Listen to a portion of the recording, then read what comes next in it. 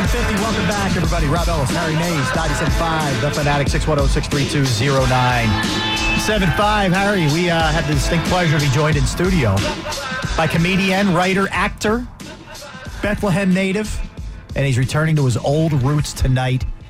That would be Sean Green. Sean, welcome to the show, man. What's up, guys? Thanks for having me on. Yeah, and a big Eagle fan, too. I just looked at his Twitter. He's got the gear on right now. Yeah, he's got the gear on. I just looked at his Twitter, at Sean T. Green, and he's got a picture of the link, the field. Yeah, unfortunately, I was at the link. Me and my family went down. We did the whole, hey, we'll get a limo. We did the big pregame, did all the tailgating, then went and just watched them get their butt kicked. Oh, the Arizona game? Yeah, we were at the Arizona game. And I took my girlfriend and my mom, who had never been to a football game before. Oh, boy. And just not the way you want to introduce someone to Eagles football is 40 to 17 or whatever, I forgot about the garbage Matthews touchdown at the end. Let's start with this. Your girlfriend's from California. Yes. So she goes down to her first Eagles game. I need those impressions from her. Well, you know, she's been warned because we've lived together now for a couple of years, so she knows what it's like to deal with an Eagles She fan. knows what you're like during the games. Yes, basically. But it's still a bit of a culture shock. I mean, she grew up in L.A., so I've brainwashed her into becoming an Eagles fan, and she's pretty much an Eagles fan. But I think she's just an Eagles fan in the sense that she's a fan because she knows when they win, I'm not miserable and horrible to be around. So she roots for them in that sense. Right. Now, you, outside of just being a comic writer, you're also a host of sports gambling podcast, right? Yep. And you wrote an episode about LaShawn McCoy for a television show. Yeah. So I was a writer on the MTV show Ridiculousness, and they have like a guest on each episode. It's basically a clip show, a modern take on America's Funniest Home Videos, and they play the clips and then they try and like tie them to the guest. So we get the guest for season 6. I see LaShawn McCoy's on the list. I'm like, oh yes, I get a signed LaShawn McCoy. Super stoked, and I'm so jacked up. I 3 days before I'm about to present the episode to the host, I have all these Eagles categories, like, we'll call it Philadelphia, and it'll be Eagles fans getting crazy, and all the stuff I'd worked on, he gets traded 3 days before. So I'm just devastated because A, I got to deal with that emotionally, and then B, professionally. As a fan first, yeah. So it was really hard, and it was a real bittersweet moment because we taped the episode, and hey, I'm a big fan, and I couldn't bring up the Eagles because he was bitter. I mean, he's still obviously really bitter.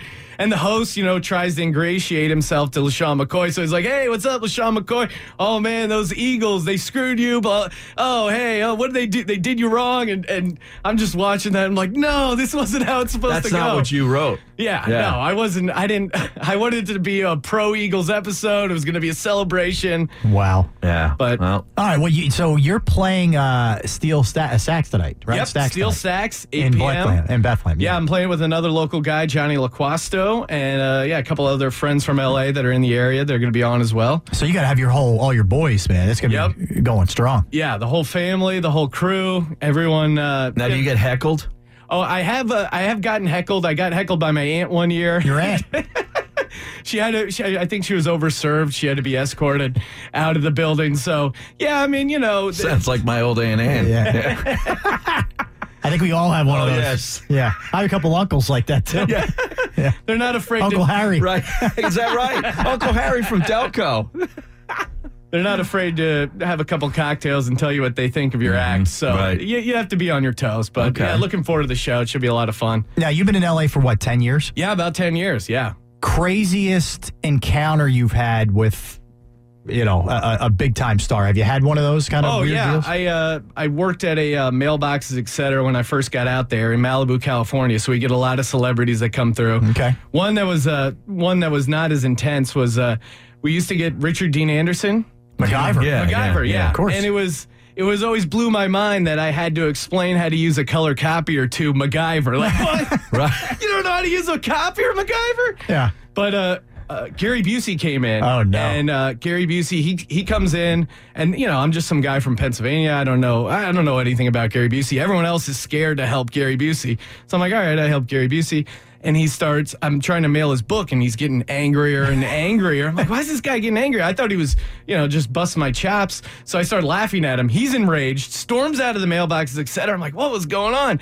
So I go back to the break room and I start telling my employees, the guys I'm working with, this story. Like Gary Busey was in my face and he's like, "Arr!" And I was doing the whole act out. And what I didn't realize was that after Gary Busey stormed out of the mailbox, etc., he turned around, followed me back, and watched me do my Gary Busey impression.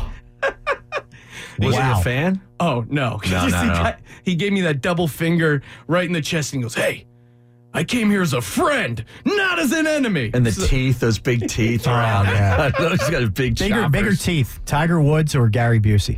Oh, Gary Busey. That's close. Oh, yeah. That's a battle. They really pop out of Gary Busey. Yeah, they do. So that's not an act. No. He's stone cold crazy. Yeah. Interesting. He's real messed up. Wow. All right, cool, man. Yeah, well, listen, give people info where they can check out, check out the show, tickets, the whole thing. Yeah, so just go to SeanandJohnny.com, SeanAnd, Johnny, JONNY.com. Johnny LaQuasto, he's the other guy I'm co-headlining with. And, at 8 o'clock at Steel Sacks there in the Arts Quest Center. And the gambling podcast, you can just get it on iTunes, do a couple of weekly podcasts, and it's a lot of fun. You got to play for this weekend? Yeah, our producer Joe Eunice does this too. So, yeah. You'll be in competition. Well, I got a couple plays. I'll tell you, the one that's jumping out at me, the podcast will post tomorrow morning, but the one that's jumping out at me right now is the Rams catching 13.5 points. They're coming off long rest. It's a divisional game. And in the National Football League, you're going to make money playing double-digit dogs. I think it's a good matchup. I like the division angle. I like the way their defensive secondaries played as of late. I think it's a good play. Joe? So, Joe, write that down. Yeah, Rams plus 13.5. Damn right. Nicky Foles. No, they got it. Case Keenum in there now. Yeah. Nicky sits. Nicky sits. Yeah, he's on the bench. Nicky sits. Oh, did you guys see that? Someone tweeted out that they had literally the photo of Nick Foles from the stadium. It was sitting in the locker room trash can, and someone tweeted it out. Oh, man. Oh, it's a cruel world, isn't it? It is. That's St. Louis. That's a tough town. You go from 27-2 to that. And it changes. His cleats are in the Hall of Fame, Rob. Yeah, Raiders dramatic fall from grace. Amazing. Sean, good stuff, man. All right, man. Well, Appreciate it. Thanks a lot. Appreciate you stopping by. You can hang out for a little while. Yeah, hang out, man. Listen Hang to out. these calls.